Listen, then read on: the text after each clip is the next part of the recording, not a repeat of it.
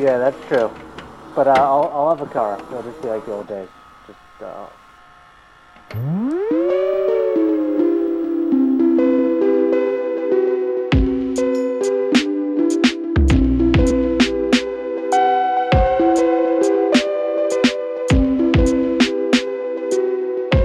Welcome back to the Poplar Tapes.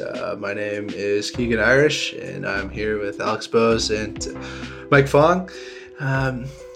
So how you guys been doing? Everything going well in your lives? yeah, no, things are going surreal.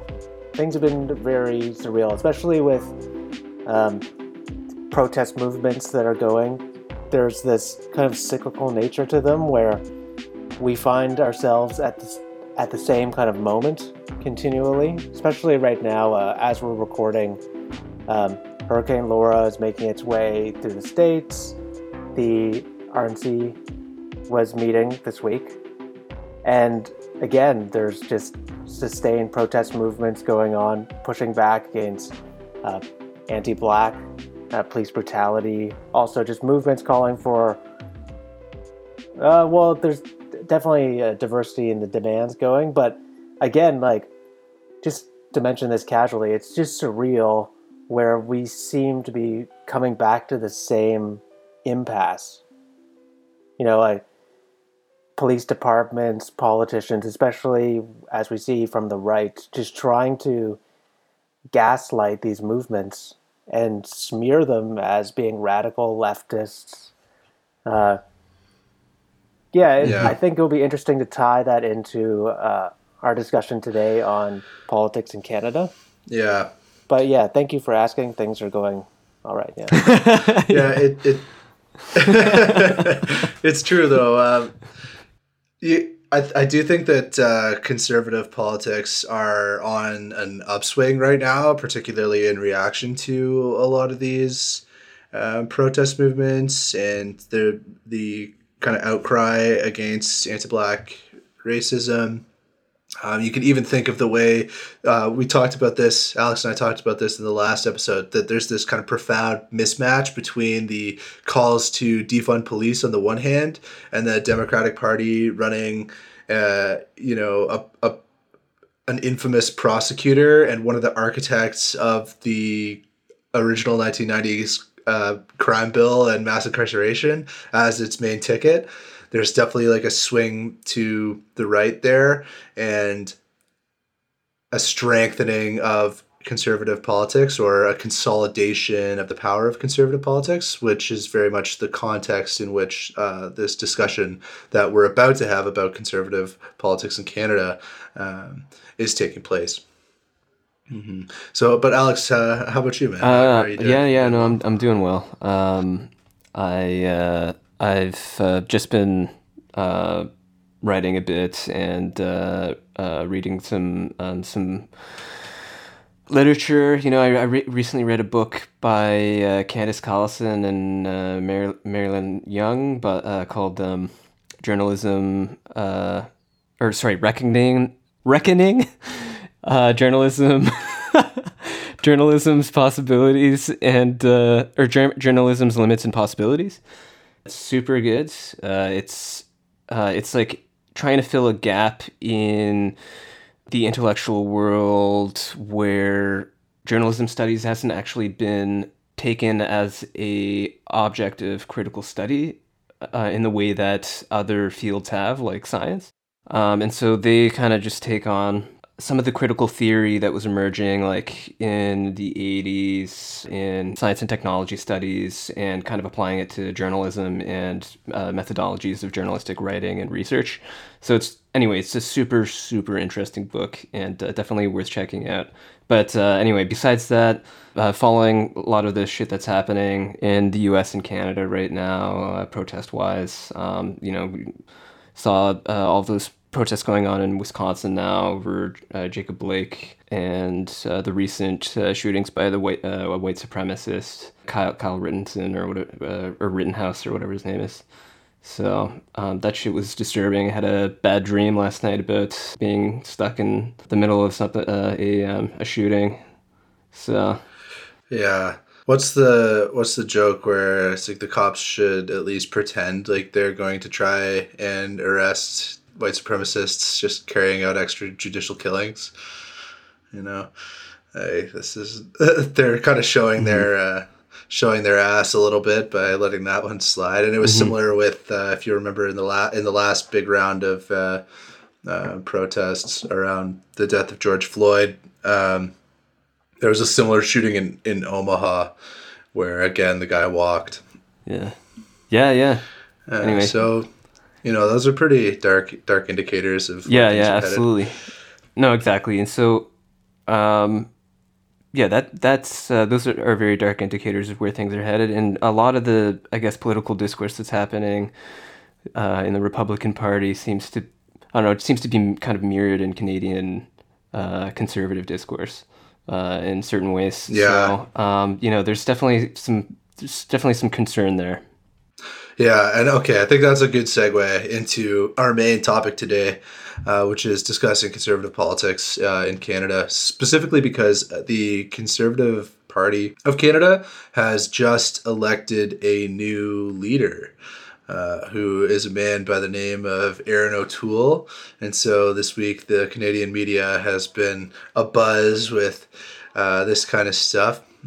Discussing who is this guy, what is still his likely path forward, surprisingly little concrete policy discussion, and this stuff has also completely blocked out from the headlines the protests or the occupations rather at Landback Lane and similar kind of phenomenons. I had noticed nothing on the front page of Globe and Mail or CBC, which referred to any of these Indigenous movements going on right now. And so I thought, that's interesting the way that this kind of story sucks up a lot of the oxygen. But at the same time, it is worth discussing because it is relevant to all of our lives. It could impact us pretty directly. This is somebody who has a shot at the highest office in this nation, in the sense that there's a real lack of support for Justin Trudeau's Liberals right now. They've been embroiled in scandal over the course of the past, a few years. And so there's a potential no confidence vote that will take place when Parliament resumes in the fall. There's a non-zero prospect that this dude could be Prime Minister within the next 6 months or something like that. It's worth discussing who he is and what we think about him. So, yeah, kind of opening thoughts. What do you guys think of this guy? Impressions? Did you know who he was before we started looking into this? And then now that you have read a little bit, what are your kind of initial impressions? It's important to remember the context of this as well.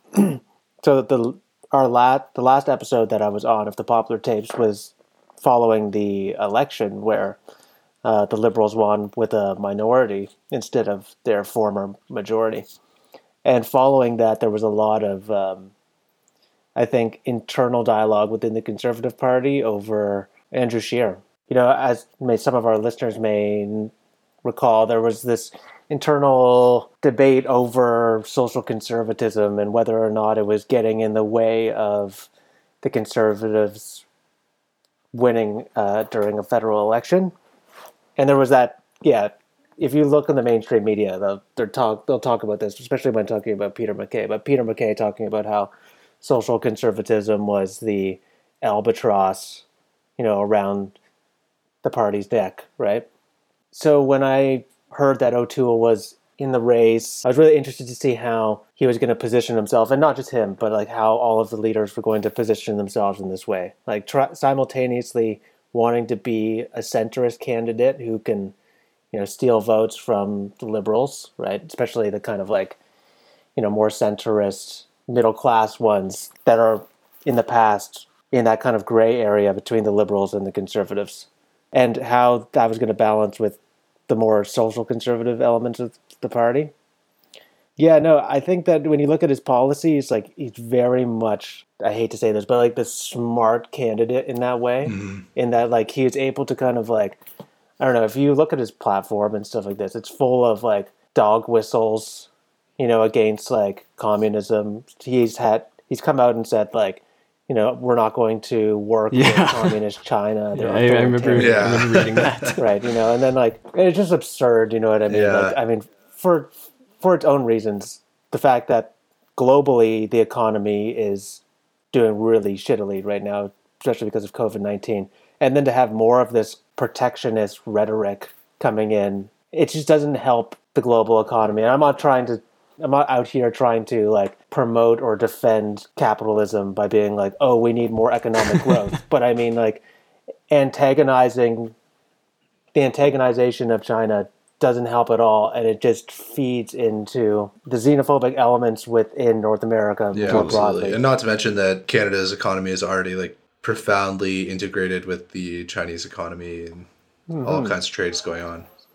Just to finish off that thought, it's just like the kind of like rhetoric against China, especially when it comes from centrist, kind of like pro-economy liberals and conservatives, I find it really disingenuous because I feel like a lot of these politicians are going to be trying to promote growth and, like in many cases are promoting, like free trade, are trying to like, get good deals when it comes to trade deals with other countries, including China. As you mentioned before, our economies are so intimately bound up. And when you cater to the kind of xenophobia of people being like, we don't work with the Chinese, it's like they end up feeling betrayed again when we don't have systemic change, when we don't have, like the dismantling of, exploitative kind of working conditions, right?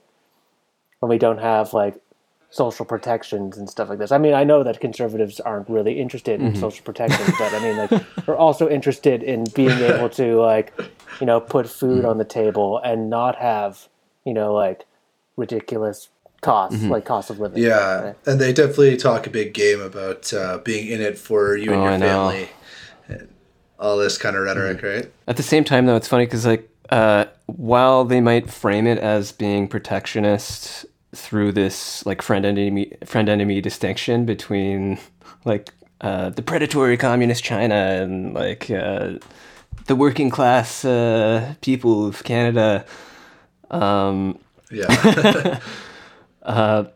use of a term protectionist seems very misleading anyway, because at least some of my impressions of the kind of discourse that Erin O'Toole, but also like Scheer have been kind of putting out there has been very libertarian sounding. And I just don't consider that to be very protectionist at all. Like they're very focused on like, this idea of individual liberty and, what are the consequences of prioritization of individual liberty over everything else, over quote unquote, like big government and, regulation and these kinds of things. So I don't know. I mean, it doesn't. All I'm trying to say is that it just it just sounds like a bunch of bullshit to me. I guess. Yeah.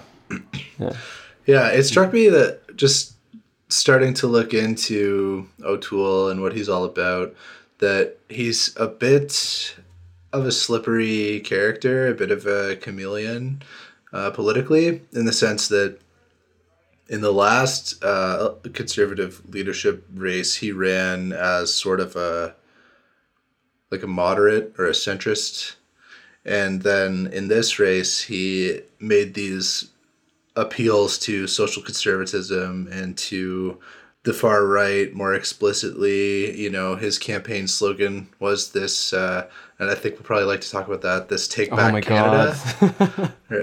Oh, fuck that. Yeah. Which, is pretty clearly like a thinly veiled echo of Make America Great Again, and this appeal to a mythologized past. But I think the mythologized past that he appeals to is really funny and ironic from the interviews that I was reading with him.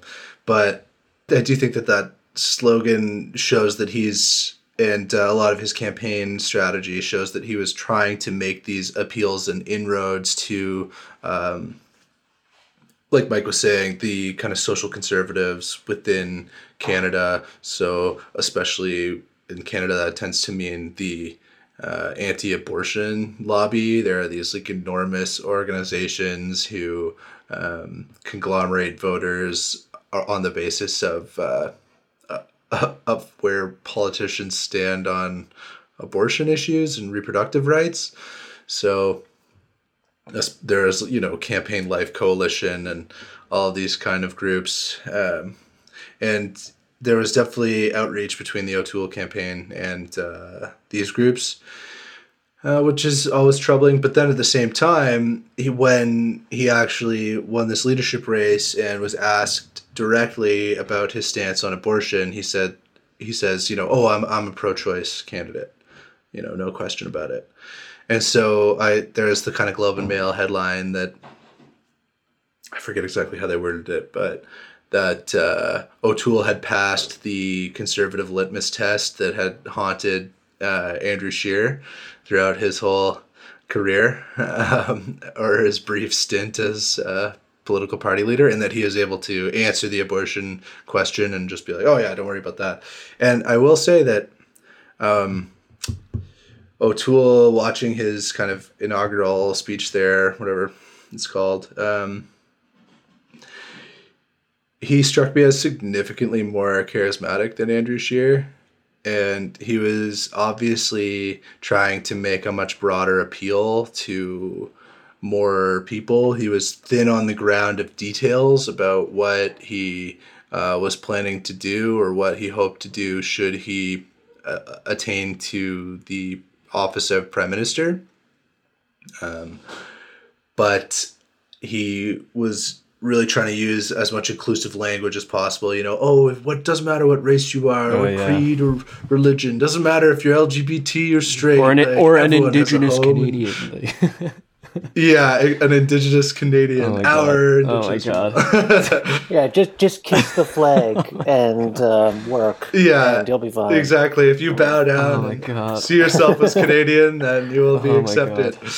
But that's obviously an attempt to broaden the appeal of the party and to be vague about what their actual policy plans are in order to bring people in around this sense of like a firm hand on the rudder, like a competent person in the managerial position. And I thought he kind of sets up this contrast in that speech between himself and his values and the Liberals, who he describes as ideological. He says the Liberals' policies are so ideological, I'm not, the implication being that he's not ideological, he's purely just like the good manager making the tough choices. And, saying the Liberals are only interested in looking after their friends and the insiders, right? Special interests. But yeah, whereas in contrast, if you're proud of what we produce in this country, and you want an ethical government, then you should be voting for me. And so I wondered what you guys thought of that contrast between this painting the Liberals as particularly ideological and painting the Conservatives as non-ideological. Because this is something that comes up a fair bit, I think, in the partisan squabbles and the rhetoric on the right. Because, you saw that a lot, for example, with Jason Kenney as well, where he would say, the NDP is so strongly ideological, whereas me, I just want good education for the kids and blah, blah, blah. So what do you guys think of that, of setting up that contrast and what that says? I kind of view it as a bit of a trap. Like when it comes to like political parties accusing the other of being, so Liberals will criticize the Conservatives for being, like to use the language of one of the MPs, like misogynistic, borderlining on being, misogynist, bigoted, racist, sexist, these kind of buzzwords, which signify, like real things in terms of policy, but are very are function like platitudes in some cases, ideological platitudes. And then on the other side, the conservatives will say that the liberals are perpetuating cancel culture, this kind of like, what is it, just like a lack of respect for Canadian culture and heritage. I'm reluctant to say this word, but like like leftist, like radical leftist is the way that they'll frame it. And like I think it's a bit of a trap, you know what I mean, trying to get into either side of these camps. There's two sides of the same language game, and I feel like we just expend so much energy trying to like find a way into that dialogue, because it's, especially right now when it comes to like, okay, like what do you mean by cancel culture? Erin O'Toole talks about it on his platform, like, but which he released, on the day after he won, which is like, are you with me? We're going to take on leftist culture in Ottawa and stuff like this. And I think that it's like, it's really frustrating because it's just I know this sounds so pretentious and maybe like out of touch with like everyday, like it's framing the conservative base as assuming the conservative base doesn't like can't have a more nuanced discussion about what's going on. Like it's just like resorting to using these kind of terms, these ideological terms of just being like, oh, they're leftist, they must be bad. They're communists, they must be bad. Like they align with China. They're like, Black Lives Matter and stuff. These movements, are full of criminals and stuff like this. Like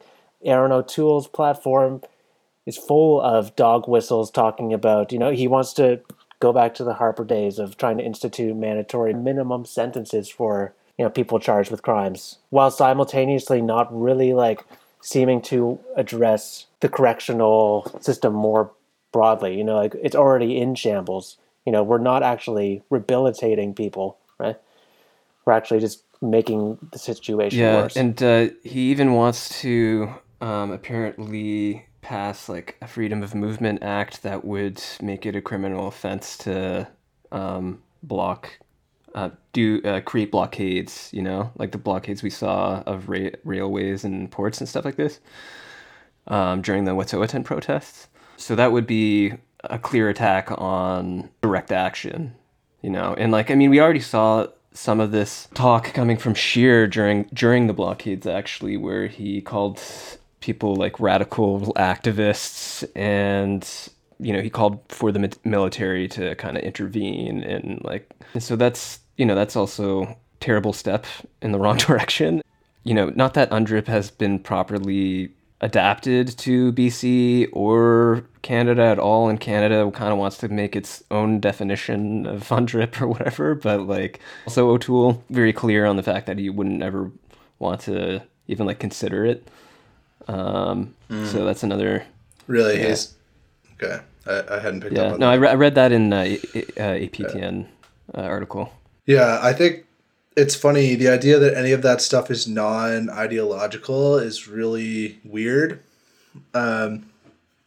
Like, how would you describe conservatism as anything other than a political ideology, right? Like, surely that's what it is. And it's just bizarre to me that it's used in this way to mean only ideas and ideologies on the left.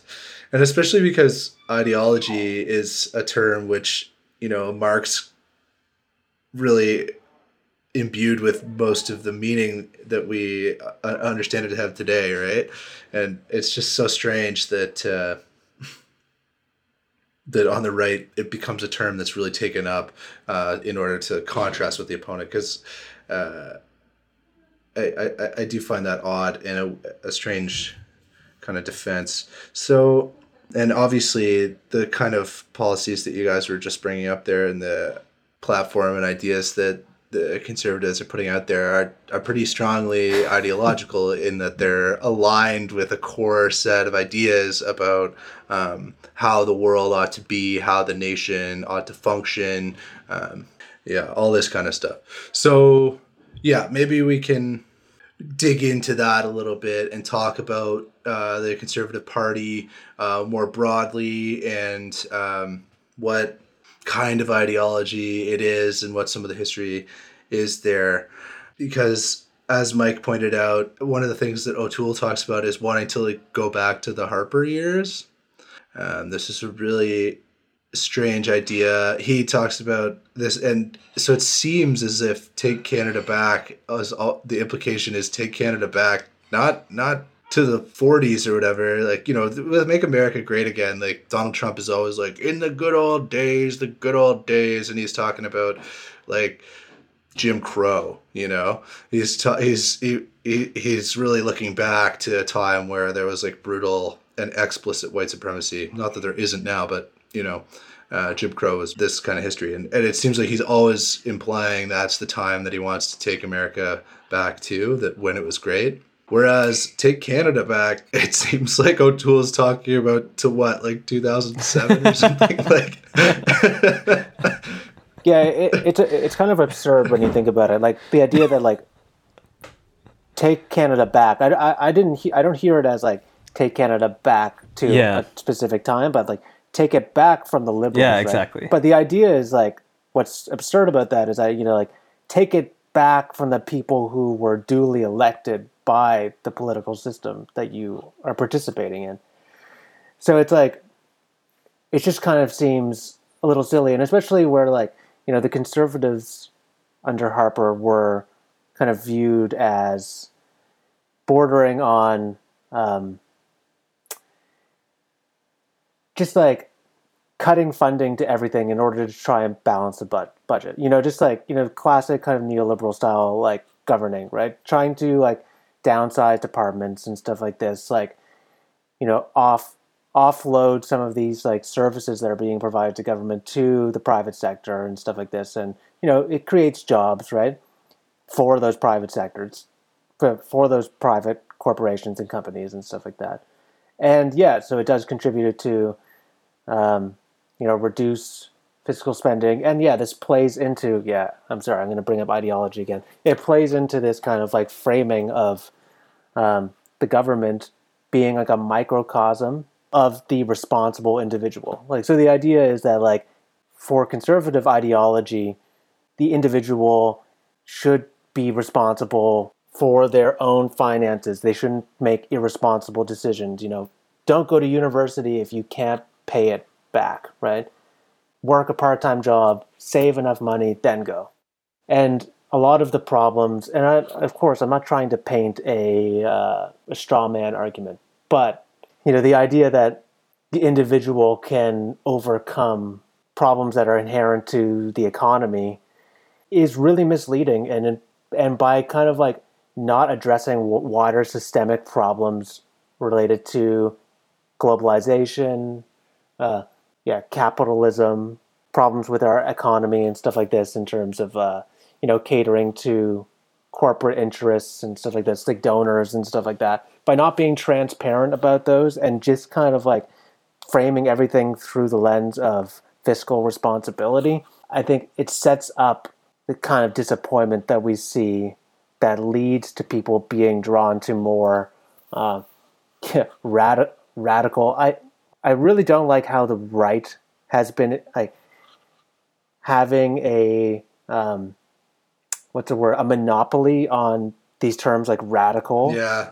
And especially when it comes to radicalization and ideology, because I feel like we're not allowed to say it. Yeah. Like we can't say that like, oh, they're being radicalized or, like by this kind of right-wing ideology. By right-wing, I just mean this kind of like, xenophobic, almost just like Cold War-esque anti-communism. Yeah. White supremacy. Yeah, it is radicalization, and or at least it's an enculturation to extremism. And I do think that a lot of the stuff that conservative politicians are putting out there now, the way that they kind of manage their image and their rhetoric is meant to have certain connection points to those more radicalized segments of the internet culture and of the population at large, you know? Like when he's talking about cancel culture, like that's explicitly like a call to like, oh, you guys who are in this particular kind of digital network who hate leftists and so on, you know, you come on side with me. And even though I'm presenting this kind of magnanimous face that, oh, there's a place for all Canadians, like there's explicit or rather implicit, I guess more appropriately, implicit outreach to these segments of the public who have been radicalized through these kinds of forms of online discourse and so on and so forth around, yeah, and all these conspiracy theories and stuff. Like there's this whole universe of fantasy, of reactionary fantasy, that where the most kind of active or impassioned members of like right-wing movements are the ones who are most deeply embedded into these like into these bizarre fantasies and mind prisons, you know, like into QAnon and so on. So yeah, there's definitely like outreach on the part of the formal Conservative Party to these groups. And that I think is really, really disturbing. And it's interesting and sinister the way that it's paired with this seeming magnanimity and this sense of outreach to, oh, if you're LGBT, if you're of any race, blah, blah, blah, right? Like all that kind of bullshit. Okay, and so I wanted to make another comment based on something you said, Mike, which I thought was bang on, just about the Harper years and this ideology of being like the good fiscal manager. And I just wanted to point out that actually, like the Harper government, in reality, has no real claim to having been that good fiscal manager. Like Harper was, according to like a wide variety of economic indicators, one of the worst prime ministers since the Second World War. Like he presided over the least amount of new jobs of any prime minister since the 1946, right? And he presided over the least amount of economic growth and the highest increase in personal household debt, right? So according to like a wide variety of economic indicators across the board, like the Harper government was not actually good at managing the economic output and the finances of Canada. So this idea that, oh, we just got to get back on track, we just got to get back to where we were then, it is actually really bizarre. And if people would choose to have a long enough memory, they could recall that that time was not marked by economic growth. It was recession. Marked by one of the worst recessions, in history, right? And an extremely poor recovery. It was marked by unemployment and rising cost of living. And it's not that those problems have been abated under the Trudeau Liberals, like far from it. But the idea that somehow if we go back to the fiscal management of the Conservatives, that will be better is absurd. And there's just, in terms of the actual like empirical economic evidence, that is simply not the case, right? So I think that's important to point out as well, that claim itself is an ideological claim because it has no bearing on the material reality of the economy. Mm-hmm. That was a good myth to bust there.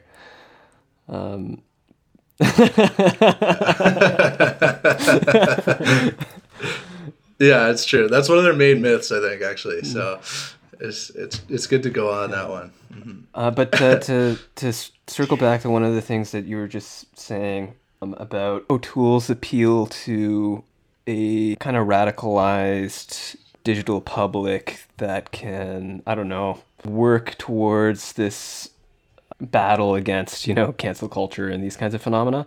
I was watching Andrew Scheer's farewell speech, and I almost got the impression that he was basically painting anything anti-conservative as left-wing media.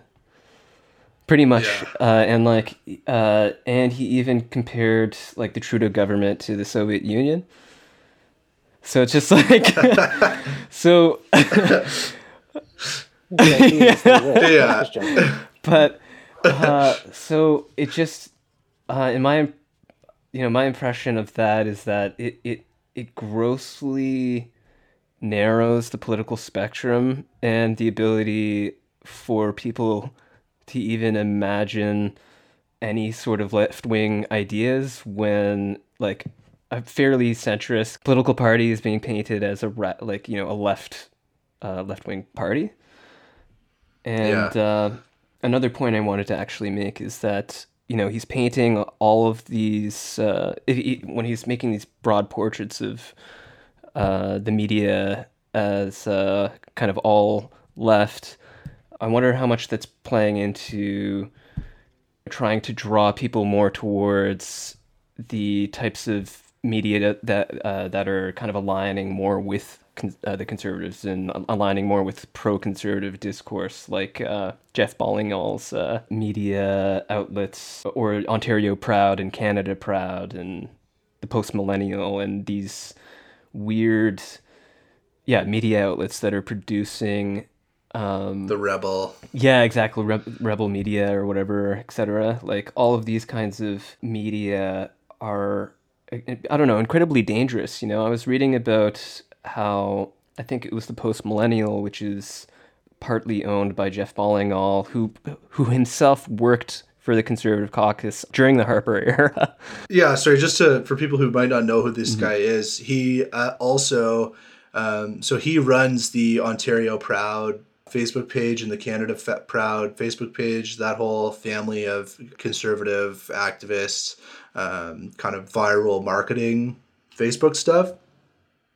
So he ran all that, and that was instrumental in getting Doug Ford elected in Ontario.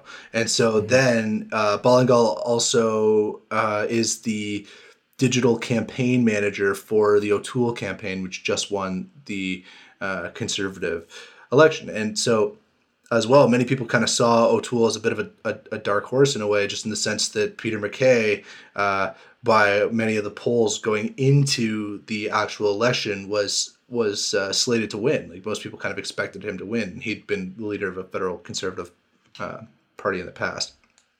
So I think it's very interesting that this kind of digital media and this kind of digital conservative propaganda machinery is instrumental in installing O'Toole, has been instrumental in installing Doug Ford, and you hear Andrew Scheer just explicitly giving lip service, right? When he says, "Oh, you guys shouldn't read the CBC; you should read the Post-Millennial." That's also something that's co-owned by Jeff Ballingall, right? Like that's an outlet that is part of this new media empire of conservative media production, right?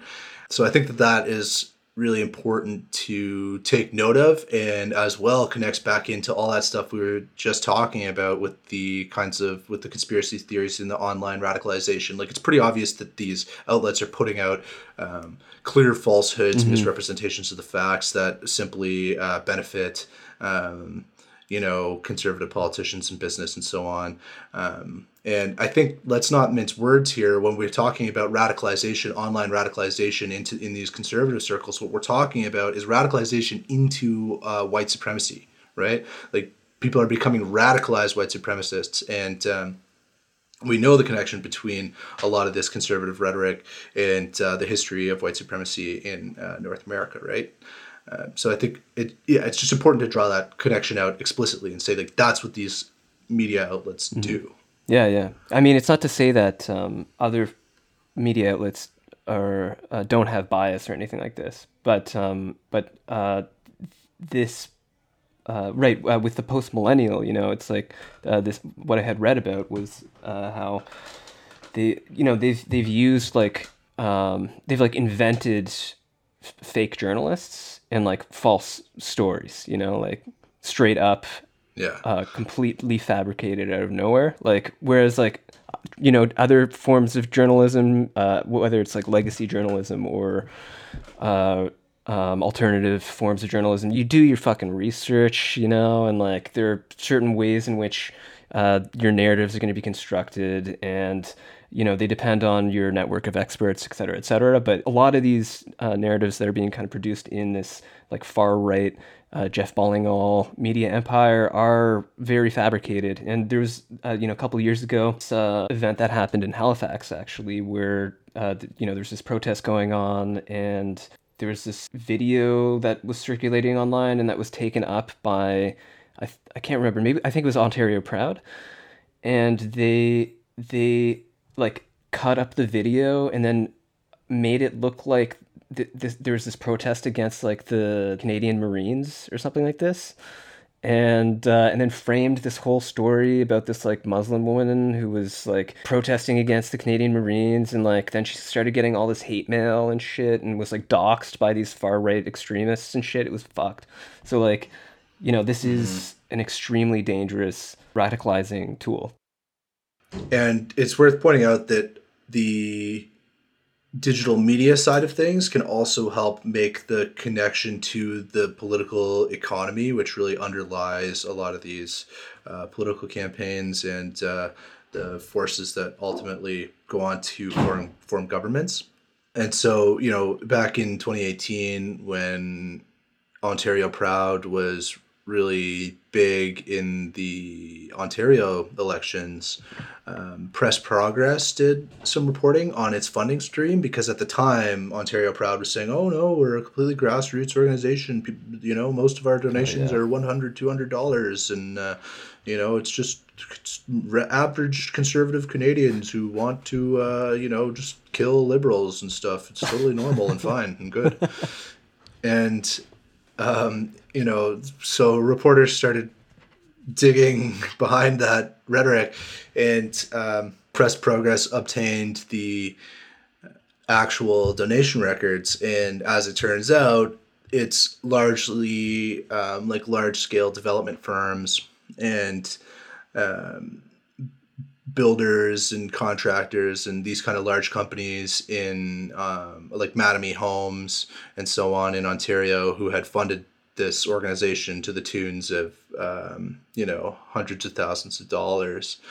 And so that's really where the funding stream was coming from, and that was those were the forces that created the ideological conditions through their kind of media manipulations for Doug Ford to rise to power. And in turn, it's what we're seeing is the same people who were getting that funding before in 2018 are getting that funding in 2020 to run these new digital media campaigns, right? Like, this stuff takes money. And if that's who your friends were before, like, that's who your friends are now. Like, I haven't seen an article out yet that breaks down the way that these funding streams are actually operating, but I'm just going to go out on a limb here and say that there's like a pretty clear pattern that indicates that it is these much more large scale business interests who have certain kinds of plans for the way in which this country should be constructed pretty explicitly, right? Who are pushing these campaigns forward, and who are the kind of main activists in creating the conditions for this widespread radicalization of the populace, you know. And just to make that connection again between the developers, the radicalization, the white supremacy, I mean, look at what's going on in Six Nations right now, you know. What are we talking about? We're talking about a housing development that is slated to be built on Indigenous land, right? That Indigenous people are explicitly resisting, right? It's these same developers who are putting out this propaganda that are radicalizing people against Indigenous people, who are supporting the campaign which says that we will not even consider implementing the UNDRIP, right? It's important to make those connections between the actual like economic drivers and then the manifestations in the political and ideological sphere. And so I wanted to kind of talk a little bit more about the political economy stuff there. And people can, if either of you guys have thoughts, feel free to jump in as well. So just zooming out a little bit and asking this bigger question of like, okay, what is the political economy of Canada, and what are the different forces at play here that are want to empower the conservative politicians? And so if we take seriously this Take Back Canada stuff and this idea of like returning to the Harper years, that gives us a pretty clear indication of what kind of political economy we're talking about, and what kind of political economy the Conservatives envision for the future of this country, right? Under Harper, we saw the explosion of the Canadian oil industry, which expanded by, however many times as large as it had ever been before. And there is a sense in which people associate that with new jobs and good jobs, but the reality is that that's not true, right? That Harper actually saw the least increase in jobs of any prime minister since the Second World War. Okay, so it's not really about job creation, but it is about expanding the scale of the oil industry and and as a driver of our political and economic life, right? And I think that this problem or this strategy dovetails nicely with David Harvey's theory of neoliberalism, where he understands neoliberalism as a process by which a new class of global, extremely wealthy people emerge. Like it is a restored and empowered kind of class warfare. And so it uses the rhetoric of like good economic management and fiscal discipline in order to manage class warfare ideologically. But in reality, what's going on is that there's this installation of a new class of financial elites, and there is this shoring up of power in the hands of capital, right? And so I think that's really what the political economy of the Harper years was about. It was about sustaining the power of capital through the kind of rocky period of the Great Recession of 2007 to 2009, right? And it was building on previous Canadian governments who had begun this process of neoliberalization, right? If you look at the way in which social spending has been distributed across the past 100 years, and like which governments have spent more or less on social services and so on, it falls off a cliff in the 1980s when Brian Mulroney and the Conservatives took power and began this, really kind of jump-started this process of neoliberalization in Canada and rolling back a lot of the gains of what Harvey would call the embedded liberalism of the post-war kind of mid-20th century period, right? And so a lot of that started to get rolled back in the 1980s, like under the Liberals in the 1990s. It was accelerated, and then Harper was sort of the manager of this period of economic decline. But there needed to be this kind of punitive power in place in order to maintain the class power of this kind of new neoliberalized capitalist class. So I just think we shouldn't be deluded, and we shouldn't be mistaken about what conservative politics in this country is about at this point in history. When they talk about good fiscal management and discipline, they're not talking about like reducing the budget deficit. They're talking about installing punitive measures into our society which keep the working class down and shore up and consolidate the power of capital, of financial and business elites. And if you follow the funding, you can see who's pushing for it, right? Yeah, I just think that that stuff's really important to draw out here and not to be like confused about. Don't get taken in by the rhetoric of Erin O'Toole's apparent kind of magnanimity and his charisma, at least up from Scheer. I mean, I wouldn't say he's like a genuinely charismatic politician. Like he's not like a Barack Obama or something. But like when you compare him to Scheer, it's like it's possible to watch his speech. Whereas with Scheer, it's like disgusting and like painful to like watch him speak. Like he says this awkwardness. You know what I'm saying? I agree. Actually, when I watched them both give speeches, I was like, oh, Erin O'Toole is so much better than him at giving speeches. Like, yeah, you know, so it's like, but don't get taken in by that stuff, right? Like totally. That's very intentional. That's very calculated. But it behind it is this much more kind of cynical and much more real and large scale structural set of political economic forces, right? There's a few things, right?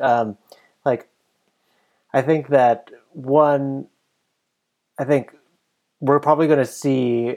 There's already been like reports and stuff that have come out about the conversations between Trudeau and O'Toole, and how O'Toole was pushing Trudeau to address Western alienation in his throne speech upon the reopening of Parliament in. Is it September or October? It's October. October, yeah. And, you know, we can't forget that during the last election, there was this massive swath of land between three provinces where the Liberals didn't elect a single MP. Or I think there was one, but no, I think that was NDP. And so it's really interesting to think about, you know, neoliberalism as this kind of like this process of installing a new emerging this cycle of installing a new professional class, right? So if we bring this back to the idea of taking Canada back, it's like, well, you could see it as like, you know, a lot of like Western elites, like professionals and elites within the Western provinces, but also you know, Ontario and Quebec, taking it back from, you know, what in previous discourse has been called the Laurentian elites or the Laurentian consensus, which is, you know, historically, you know, for those who don't know, the Laurentian consensus is a term that's used to refer to the elites in Upper and Lower Canada that typically are liberal and who have essentially governed Canada since Confederation on and off, right?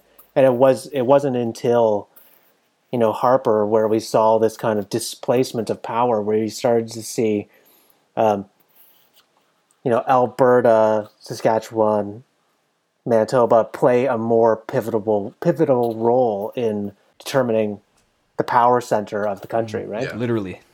So just going back to what we were saying before, right?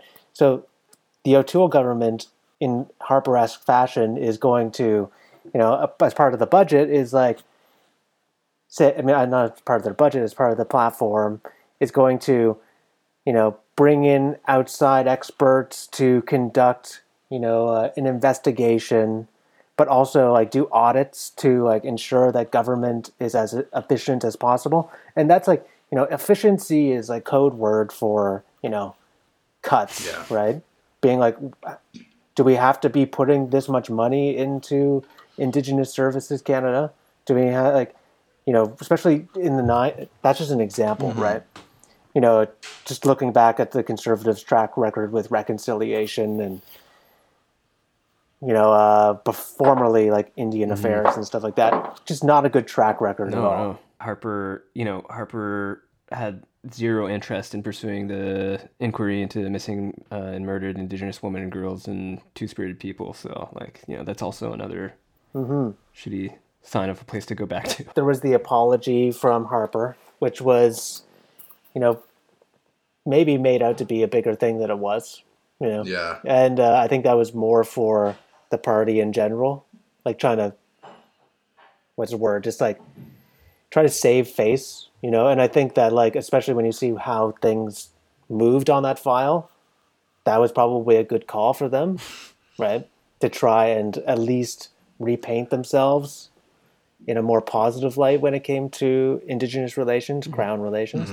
But what I was going to say is that, like, you know, if you go back and even look at the Mulroney years and throughout the 80s and 90s, you see a lot of these cuts to, particularly like around the advancement of women, a lot of like gender-based, you know, research and stuff like that, departments and committees that were set up specifically for the advancement of women. These were the kind of like areas that were really affected, you know, when it came to increasing government efficiency, right? So like it's important to kind of keep that in mind, especially where O'Toole now, like if you look and see the platform and stuff and how they're really trying to, like, even by framing himself and positioning himself as the, you know, the pro-choice candidate, right? Trying to rebrand in that way, especially for women, right? It's important to notice that contradiction, right? You know, like to see the way neoliberalism tends to cut funding in a way that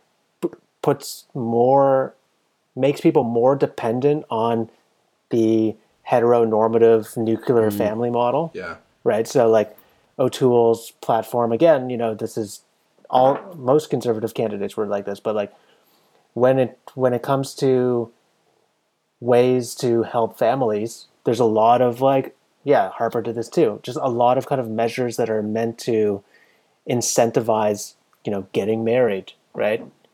Buying property, you know, and then like if you have a child, you're going to be like able to apply for additional tax measures for tax relief and stuff like this, right? We can just gesture at the way that this is exclusionary, right? It doesn't help LGBTQ youth, non-binary folk, right?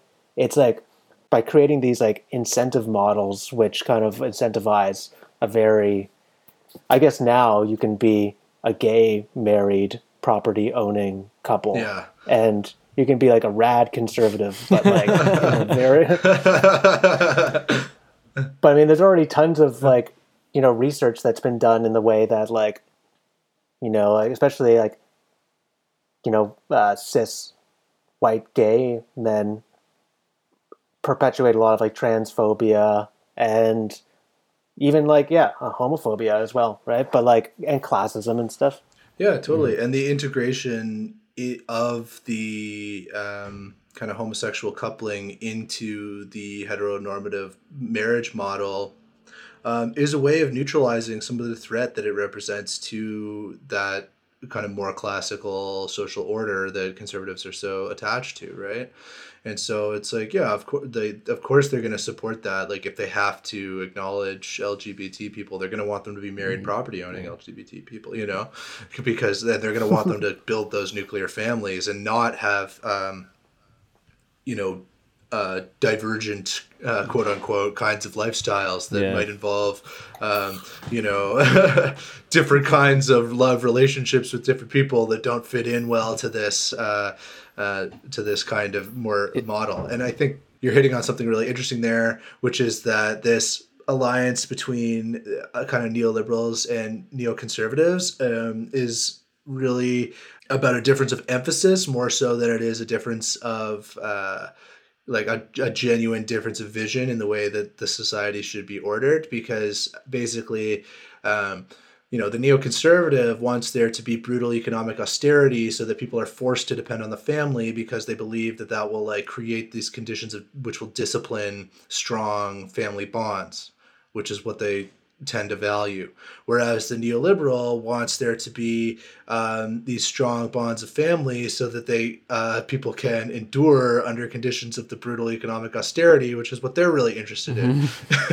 You know, so they're complementary visions, and you know they have the same vision for the way that society ought to be. There's just like a slight difference of emphasis there. On why this economic austerity should exist, you know.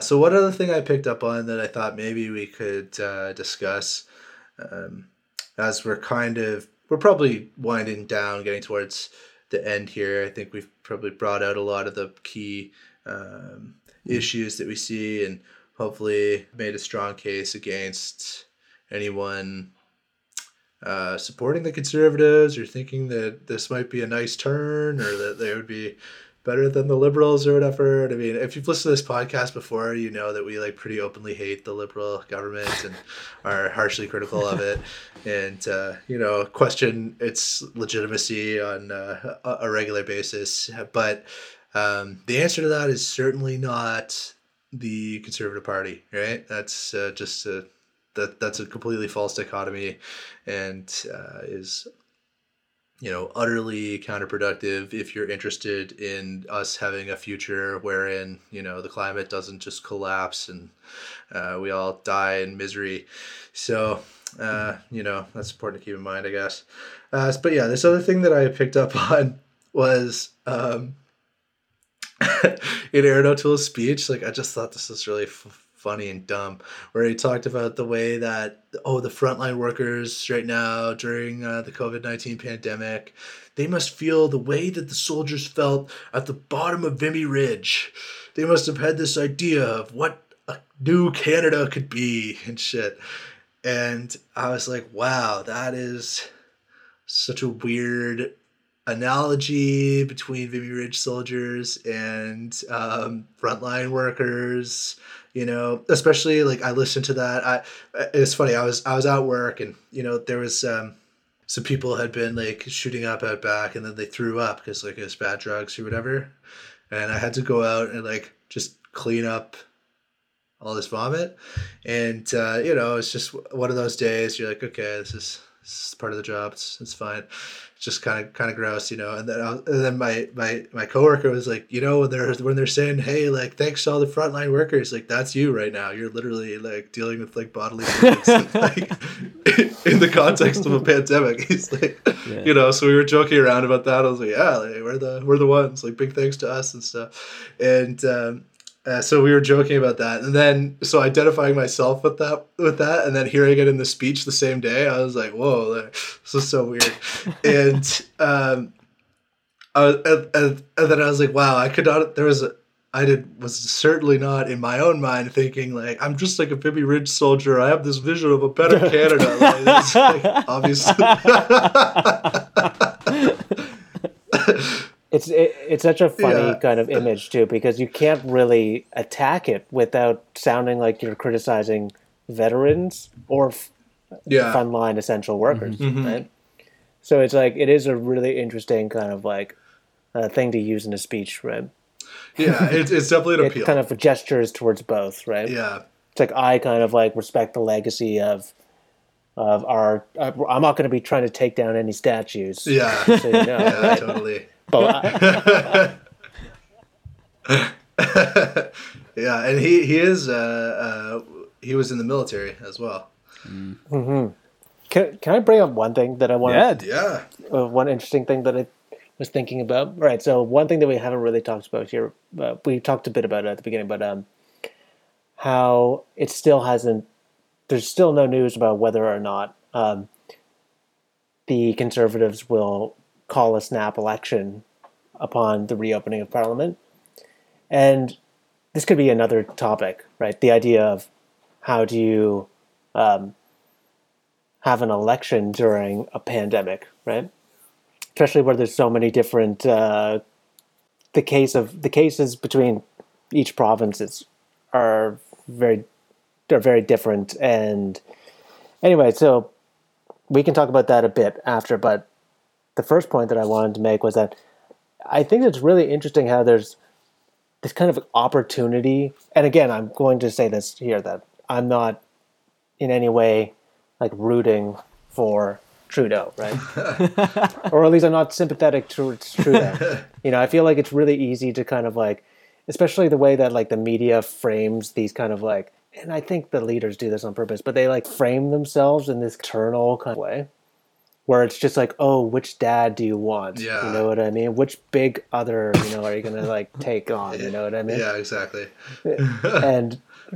But yeah, again, just kind of building off that, there's this opportunity opening for this, opportunity structure theory that right now, like especially where the conservatives, O'Toole is going to be coming up on the right of Trudeau, trying to occupy a very close point on the political spectrum as Trudeau, especially where he's trying to, O'Toole is trying to pander is a really strong word, but like cater his messaging to a more kind of like liberal kind of sentiment, especially being the pro-choice candidate, pro-LGBT candidate, right?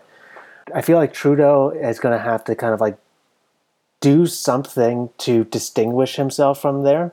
And I feel like, I don't know what the NDP is doing, right? But I feel like there's this opportunity for the Liberals to try and shore up support. I hate using the right-left distinction now. It's been so soiled by by leaders. But like to try and shore up support by doubling down on some of the measures that he's already introduced.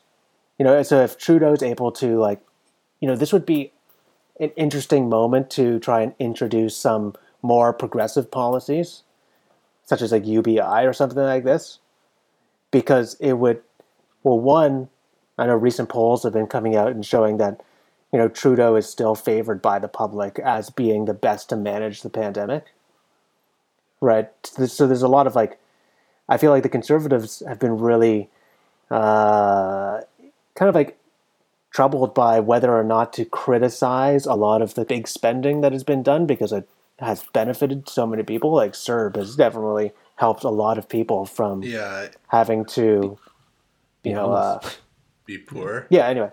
Yeah, being poor, you know what I mean? Like, what's the word where getting evicted? Yeah.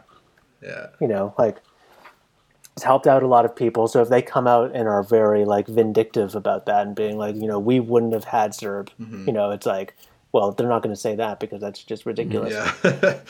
But on the other hand, it's like if a snap election is called, it's like Erin O'Toole is going to be seriously competing with Trudeau, and Trudeau is going to have to try and, take a gamble on whether or not he's going to cater to the same people that O'Toole is, or is he going to try and bring in more support from, people who would otherwise vote for the NDP. Yeah, right? I think you can already see that triangulation happening from the part of the Liberals. Like as soon as Chrystia Freeland took the helm as finance minister, they started talking about this idea of the green recovery. Obviously trying to echo the Green New Deal and language that's floating around in more social democratic circles. And they brought that stuff up right before proroguing Parliament and trying to bury the kind of we charity scandal, right?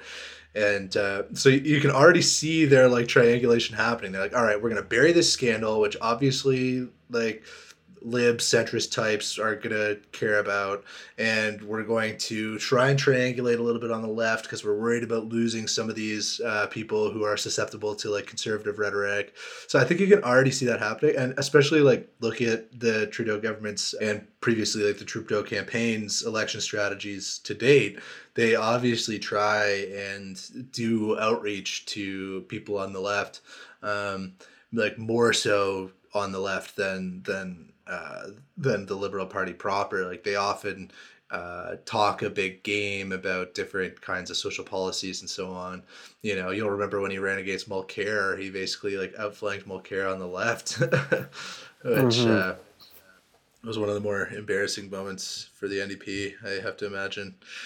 Yeah, I definitely think that that's already in play, and whereas O'Toole's trying to make those inroads into the Ontario suburbs, like you were saying before, where he says, I support gay rights and I support people of different races, that's going to appeal to the more liberal, quote unquote, social values of people in Ontario, while he feels like he's locking down that traditional conservative alliance of the Western provinces and Quebec. So he's trying to manage those things and make these inroads into Ontario because that would be his path to victory, right? Whereas Trudeau is going to try and triangulate more on the left, bring in those people in the West who would be susceptible to that, and certainly maintain his power base in the kind of suburbs of upper and lower Canada. So yeah, it is interesting to see their strategies getting rolled out here. It's going to be dark. It's going to be dark. I feel like, I know we're wrapping things up here soon, but thinking about like, the situation in the West right now, especially with oil prices and stuff like this, and a lot of O'Toole's messaging is kind of catering to people who are looking for work, right? Yeah. So he's like, says he's going to cut taxes in order to, generate growth in these industries, right? And I feel like with a message like that, it's really hard to compete.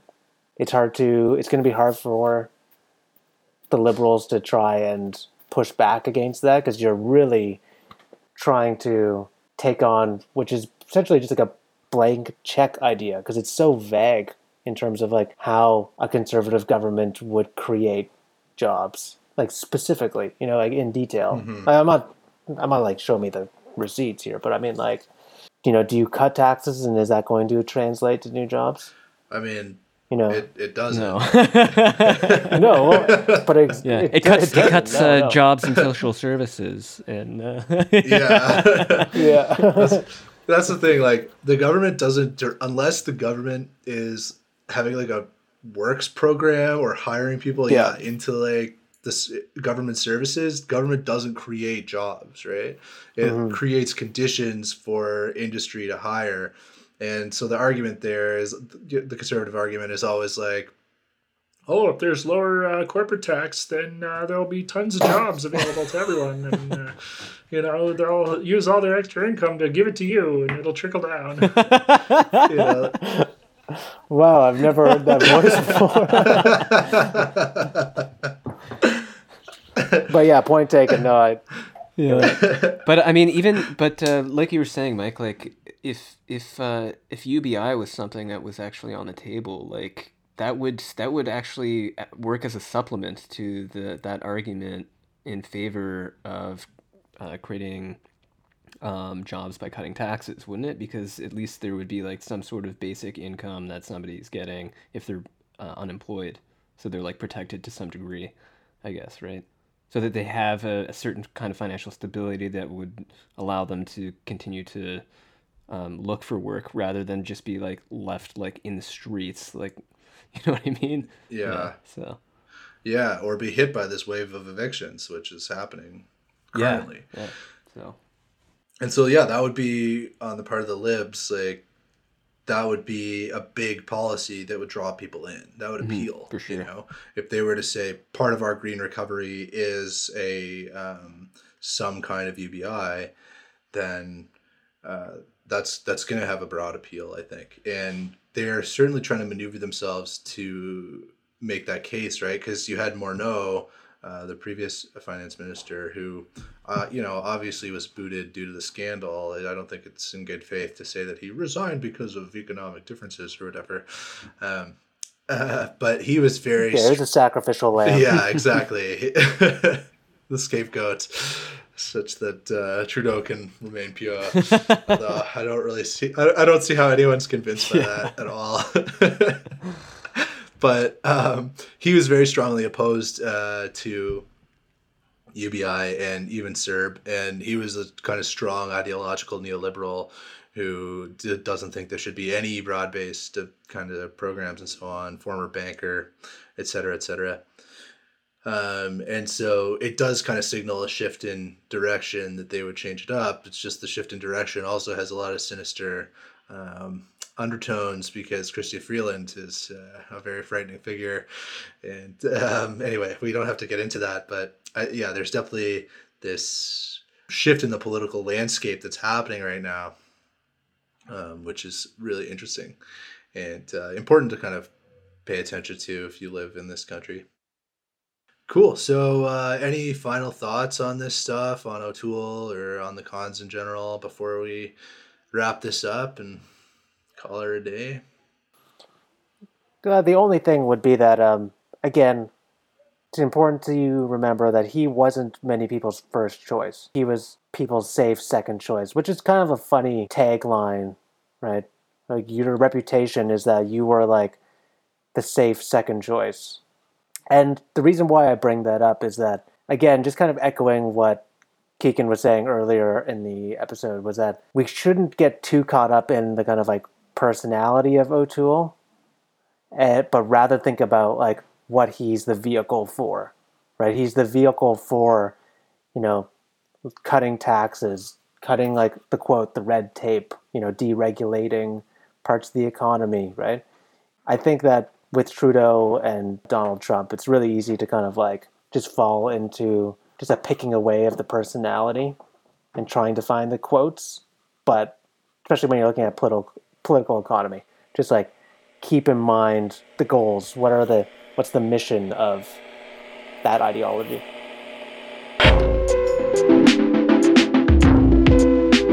Thanks for having me on. Yeah, Mike. Thanks for coming back. It's really fun to do these episodes too, where we kind of analyze Canadian electoral politics. I think it's interesting, and it impacts us, even as we're very critical of it, right? So I think that they're interesting and important to do. So yeah, thanks a lot, totally, guys. And also it's always great to have you on, Mike. You know, and it's also a huge pleasure to hear your voice. But you also bring really great insights into these discussions, because you've got a background in poli-sci as well, and like you've always had a very interesting perspective on things. So it's a really interesting discussion, you guys. Like it was great. Mm-hmm. All right, so let's wrap it there. So thanks everyone for listening to this episode of the Popular Tapes. I hope that you enjoyed what you heard and that you got something out of it. And if you did, then you should consider maybe following us on social media. We have Twitter at the Popular Tapes. We have a Facebook page.